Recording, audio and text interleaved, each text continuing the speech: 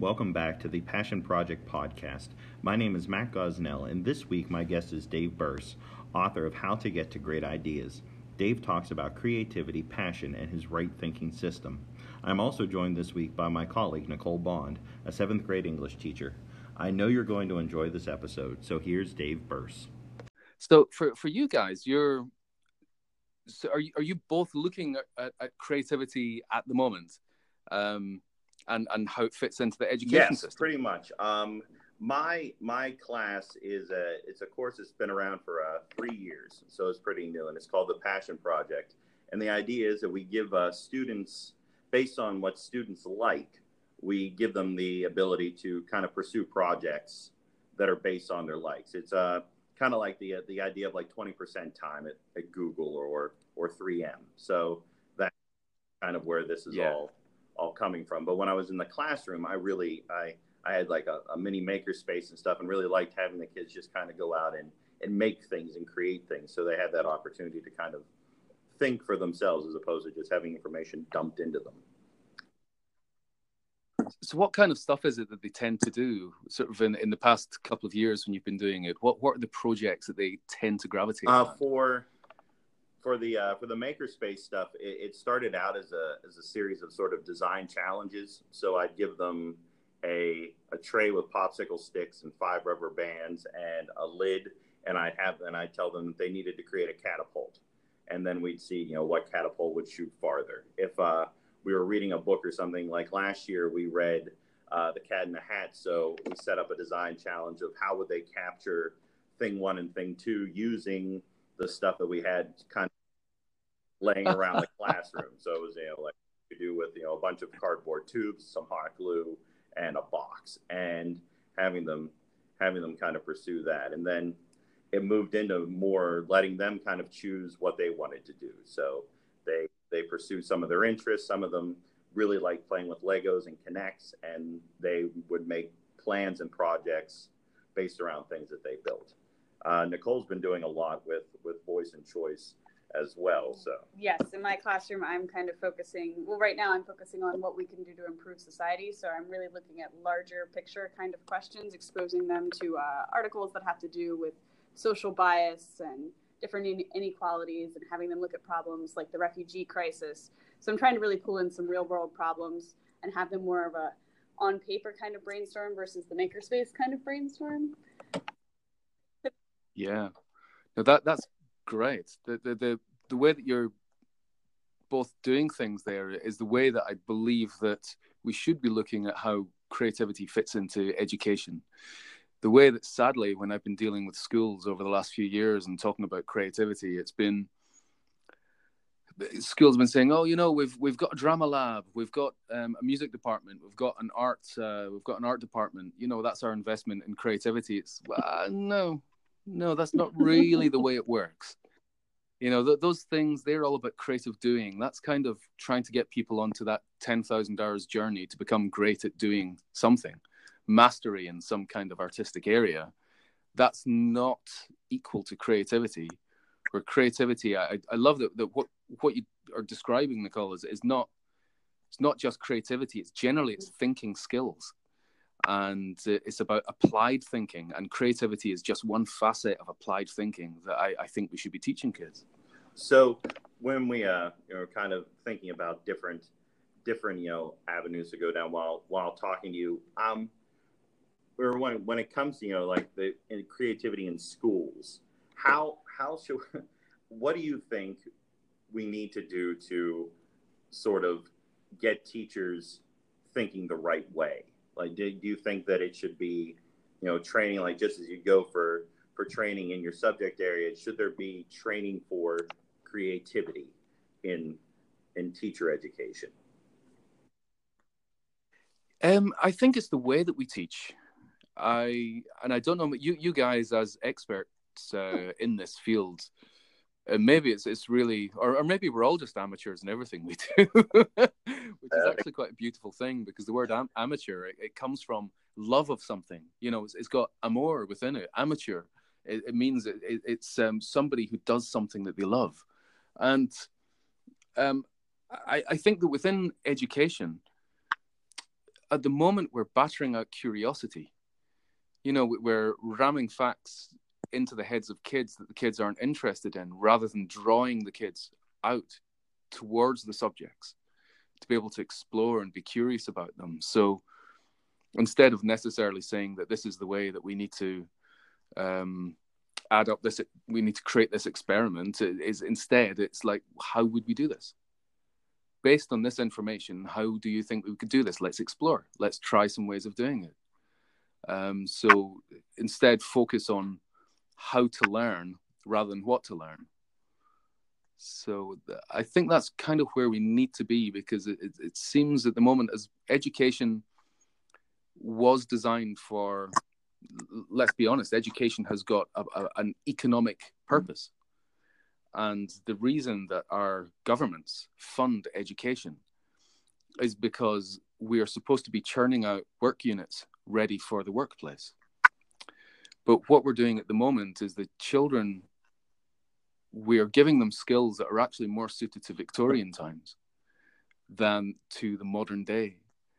And I think it's more important than ever to teach kids to be able to have soft skills, being able to adapt, being able to empathize, being able to imagine, than it is to be drilling the information into the heads of the kids. But that's just my point of view. I'd be really interested to hear what your point of view is as people who are doing this day to day. I agree. And when you talked about those soft skills and things like that, we've been in my class. You know, we focus a lot on trying to reach out to people to get them to offer, you know, mentorship or help. I mean, it's exactly what we did with you. I mean, but it's that also so many of them just don't know how to talk to people, how to deal with people, or, you know, how to deal with any sort of rejection or failure in that way as well. So it's that sort of, you know, resilience that we, you know, we're trying to foster as well. And I almost feel like there's a little bit of almost a generation gap where there's a group of teachers who were never taught how to teach those soft skills because of the assumption that you had those soft skills, or the soft skills were just inherent. So we're never even taught how to teach them to students. So there's almost a gap that I feel like we have to fill in somewhere. Oh yeah, I mean, you've hit the nail on the head with this thing that the people believe that certain skills are inherent, and this is the thing I come up against again and again with people thinking that creative skills are inherent. Some people have them and some people don't.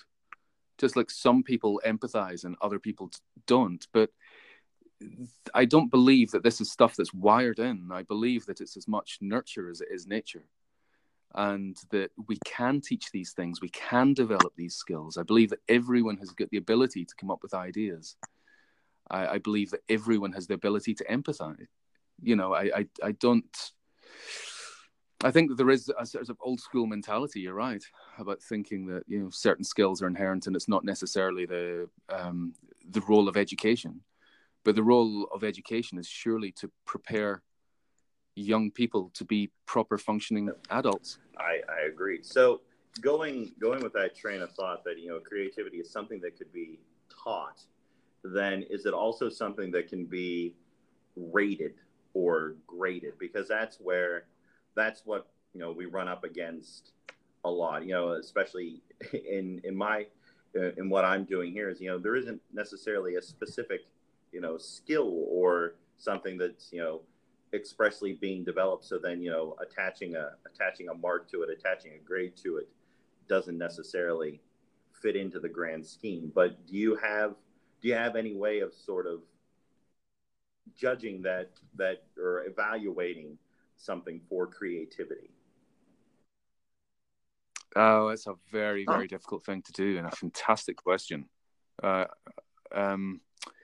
You know, there's ways when I've been talking to companies about this and sort of seeing if they're wanting to encourage creative thinking in their staff, how they go about doing that. And what I say to them, it's not to. First of all, I tell them that recognition beats reward. So in Dan Pink's book Drive, he had this fantastic study that he talks about. It's subtitled to the book is The Surprising Truth of What Motivates Us. And he's got this thing that he It's a wonderful book, isn't it? And he's got this thing that he talks about with reward. If you reward people for doing a job, they go from A to B as quickly as possible. So that means that if you want somebody to hammer out more widgets in an hour, give them a reward for doing that, and they will do it. You will improve what they're doing. But as soon as you have a task that involves even rudimentary mental skills, rudimentary mental effort, reward works against you. Because if you're wanting people to use their brain, then going from A to B as quickly as possible isn't the way to do it. You want them to explore. You want them to try out new options. You want them to think beyond the obvious. And that's more of a squiggly line rather than a straight line. And the way that you encourage people to do the squiggly line is to recognize effort rather than reward what people do. So recognition, it's the reason why in the artistic industries and the creative industries, there are so many awards shows. So we've got the Oscars, we've got the Tonys, we've got the Grammys, we've got art awards as well. We've got writing awards, and all these things. They encourage excellence because these people get recognition in their field. It encourages excellence. Within the workplace, when I'm talking to people that are looking at management of their staff to be able to get better ideas out of their staff, I tell them to recognize people for their effort, not necessarily for success. Because if you only recognize success with an idea, then what you're saying to everyone else is, oh man, they're only going to be interested if this works. So I'm not willing to take the risk if it doesn't. And the thing is, when we're getting people to come up with ideas, there's no guarantee that ideas will work. And it's better to be experimental and to try stuff out. And to do that, it means that you should be recognizing people for the effort that they take rather than for the success, which means that if we're actually trying to measure this and put some kind of mark on it, then that can actually work against what we're trying to do. Because if you start putting marks on it, it says to some people, these people are creative and I'm not. And I think that that's a really destructive message to leave people with. True. Yeah. Wow. So in sort of, evaluating, different thinking processes in your book, you set forth, the right thinking framework. Could you maybe explain right thinking a little bit, and then maybe how does it differ from other design thinking frameworks? Yeah. Well, I mean, I'll start by saying how it differs from design thinking is that design thinking uses broadly the same kind of system. Right thinking is not something that it's a name that I've given a process that different who are good at this thinking already use. So I would say that within the larger Venn diagram, I think right thinking works for all kind of solutions. Anything that's going from problem to solution, right thinking works for everything. There's a smaller circle within that which design thinking fits into. So design thinking is more about a cycle. There's lots of cycles in there that are all about, does this work? Then let's go back there. Let's try it again. Let's iterate, go round again. Right thinking can have cycles within it, and in many cases really should. But it's just a way of being able to clarify in people's heads the steps that they need to go through to be able to solve a problem.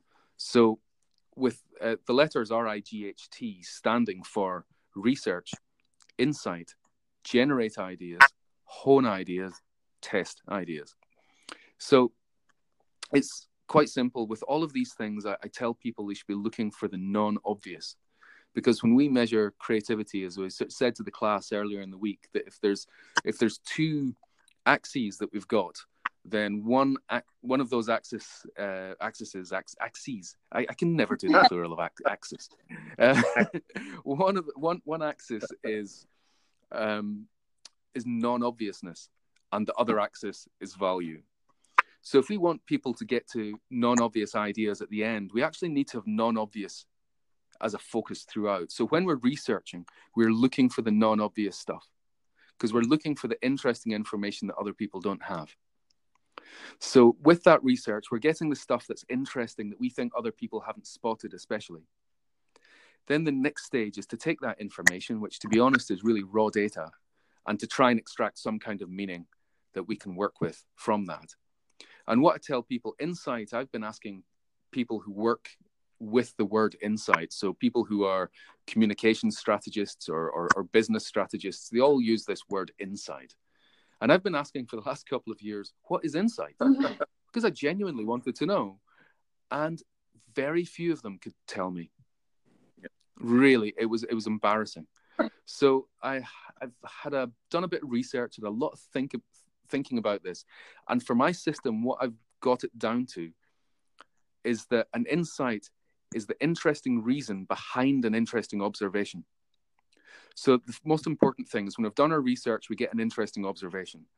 Then we want to get the reason behind it. So, for example, an example I often use when I'm speaking to explain this to people is if there was a statistic. Now, this is a made-up statistic, okay? If there was a statistic that said that every Friday morning, millennials are 37% more likely to wear odd socks.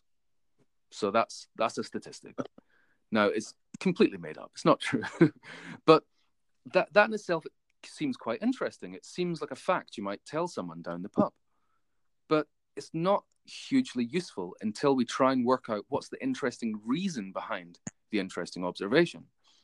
And the interesting reason behind that made-up observation could be that they're more likely to wear odd socks on a Friday morning because these days they're going out drinking more on a Thursday night, which means they're more likely to be hungover on a Friday morning, and they're just putting on whatever's at their feet when they get out of bed. So that then becomes something we can work with, because if we know that they're going out drinking on a Thursday night, it means that if we're wanting to come up with ideas that can be useful, maybe we can help them with their drinking. Maybe we can find interesting places for them to go and to discover. Maybe we can give them new drinks that they might want to try. Maybe we can create a reminder to say, look, it's probably time to stop drinking now and go home. Maybe we can create a special taxi service for them so that we can make sure they get home on time at night, that gives them water to drink on the way back so they don't get dehydrated. Maybe we can have something special to help them on a Friday morning to get rid of their hangover. And at that point, we've got useful ideas that automatically come out of that insight. But those useful ideas wouldn't come out of the observation. So that's kind of what I try to get at with people is with brainstorms, people generally go straight for the G of right thinking. They go immediately to the generate ideas. And they've not done the research and they've not done the insight, which means they don't have a good foundation to come up with ideas.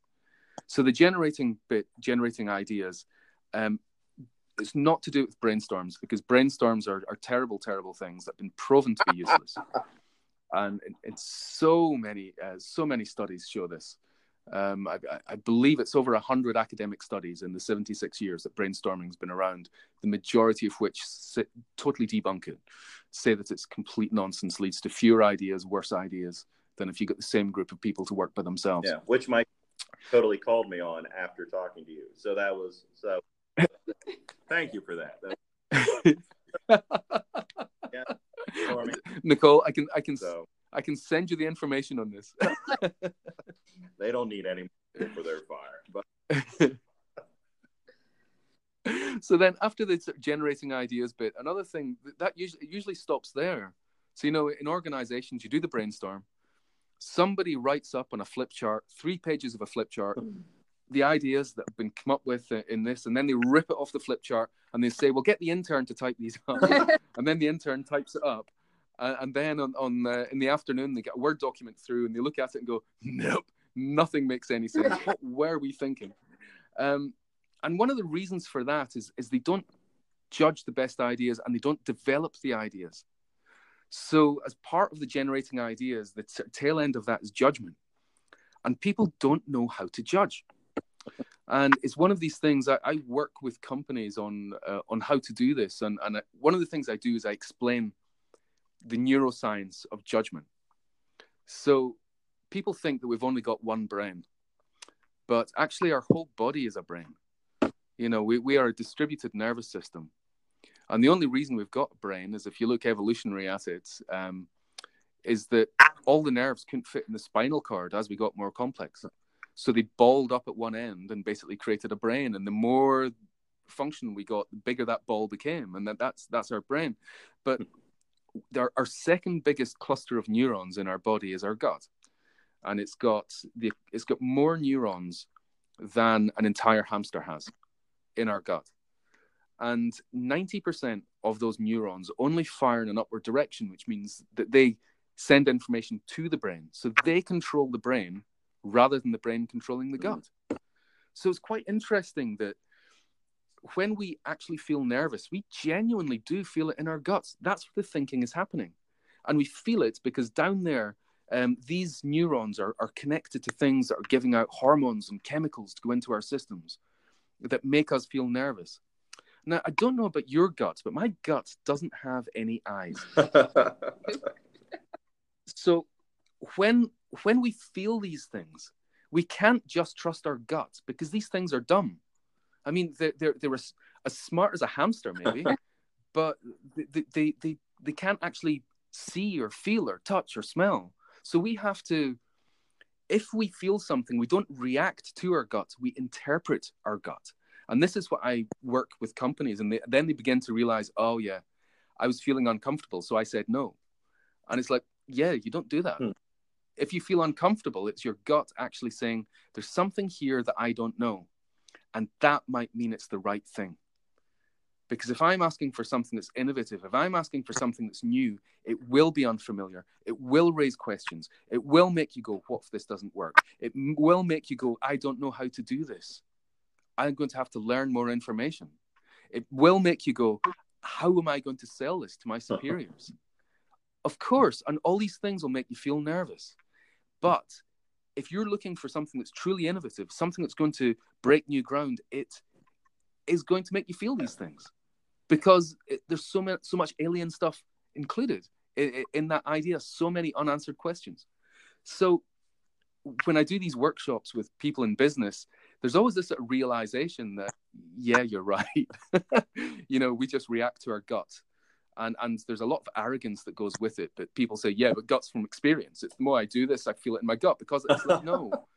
It's actually what happens is the more that you have done your job, the more defined you feel that job is. and the more that you resist difference. That's what it's about. It's not that you have educated your gut to be clever. It's the fact that you have limited it to make it more stupid. And that's why you feel that way. So I teach people judgment at the end of the idea generation process. And then, if we get an idea out of brainstorms that they're actually all right, it's not finished. It's only the beginning of an idea. We then need to hone it. So we need to work out what it is. What was the thing we were trying to solve? How do we take this idea and make it solve that better? So you need to work on it and develop it and hone it. So what you get out of a brainstorm session at very, very best is something that's just the raw materials of an idea, the beginning of an idea. So you need to spend time honing it, and then that kind of extends into testing it. And I show people how to prototype things in a very basic way. So with digital projects, I'll very often teach them how to create a prototype just using PowerPoint, so that you can click on this and it will take you someplace else. And then it gives you options to take you other places. And in many ways, it's almost like a choose your own adventure game from the 1980s. That you're doing within PowerPoint. But it's a great way of being able to understand the decision points, let people go through the decision points and see what decisions they make. And when they make decisions that are unexpected, ask them why. And that's what your prototype's about, is actually getting to understand people better so that you can then refine what you're doing to make it stronger. So that's really the right thinking methodology that I teach people. And we've done it in all sorts of industries. And I've not yet found an industry where it doesn't work. So where you talked about being in schools a little bit earlier, like when you go into a school, what are some of the things that you're looking for, or that, or why would a school bring you in, I guess would be the first question, and then what you look for once you're there type thing. Yeah, well, I mean, when I go into, it's really probably more universities and colleges that I go into. Um, I would love to go into schools more, actually. Um, One of the problems is I've got is my time, I guess, is going into schools. Um, but the one thing that I'm always looking for with kids and with students is passion.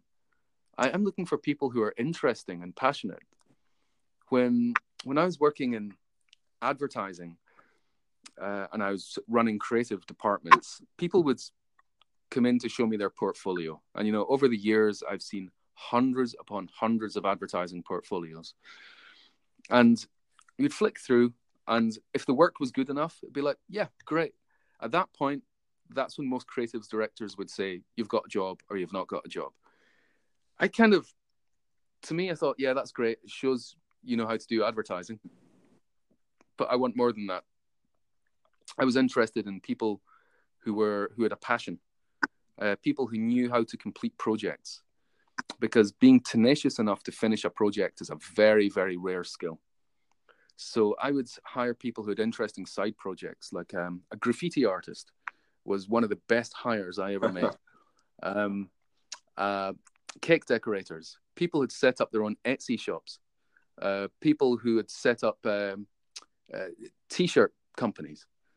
And these people, they interested me because I knew if they had a passion and they knew how to complete things, to see things through to that finishing stage, and they understand that last 10% is more than 50% of your effort goes into that last 10%, making something great. If I know they've got that within them, that would make my life easier. And I would then be able to bring their passion into their job to make them better at it. So when I go into schools and colleges and universities, it's the kids who have that fire in their bellies are the ones that I get really excited about. And there was a kid that I met in France. I was doing a talk in the south of France. No, it was Mallorca in Spain a couple of weeks ago. And this kid had so much passion, was telling me about the things he was doing. I nearly cried. I was just so... I just love it so much when I see passion in people, and that to me is what I look for in kids and students and people in the workplace as well. It's I just love the fire. So how do we as educators then how do we foster that passion? How do we ignite that fire? Right, there was one of the kids a couple of days ago. Do you remember he got up and he asked me, have you played Fortnite? Yes, Robert, yes. Yeah. Yeah, Robert the Believer. Yeah. I love that. You know, he's addicted to something, but he's got a passion. He's got an interest there. He's got something that's driving him. And very often in school, it's these things that, you know, sort of naturally as educators, we'll be like going, no, I want you to concentrate on this. That's getting in the road of what I'm wanting to teach you. But there's a lot of that stuff. I think it's possible to get them at that point of passion and to draw them in using that point of passion. And I think there's a lot of teachers who've succeeded with this, with Minecraft. Because, you know, there's been a lot of kids addicted to Minecraft. And there's been teachers who've been using this to teach maths, to teach programming, to teach design, to teach art. You know, they've actually managed to use it to take this, that's the language and the passion that the kids have, and use that to teach people. And I think it's a difficult skill, and it requires more time, because it means that it's finding everyone's individual passion. But I think that particularly for the kids that are hard to engage, I think that's probably where we need to start. All right.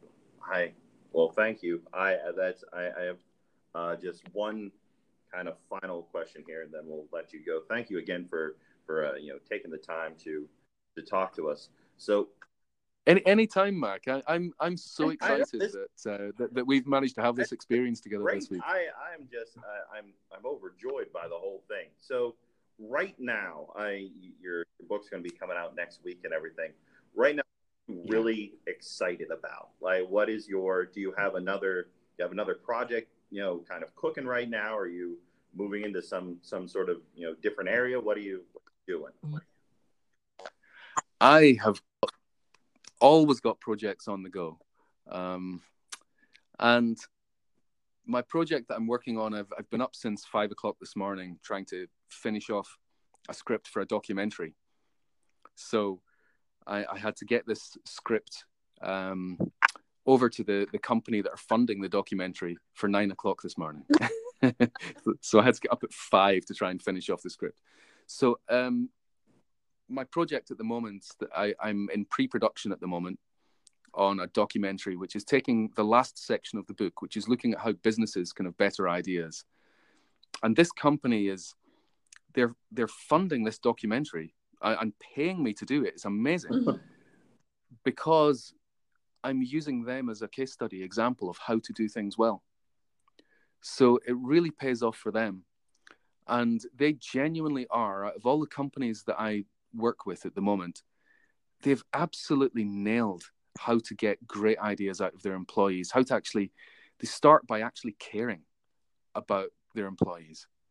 And the effect that has and how that trickles down through the company is just unbelievable. So that the employees themselves, sometimes we all go through a hard time and maybe there's a leak in the roof and we don't have the money to get it fixed. Well, the company will give you a no questions asked loan of $2,000. Huh. No questions asked. It will be in your account by the end of the day.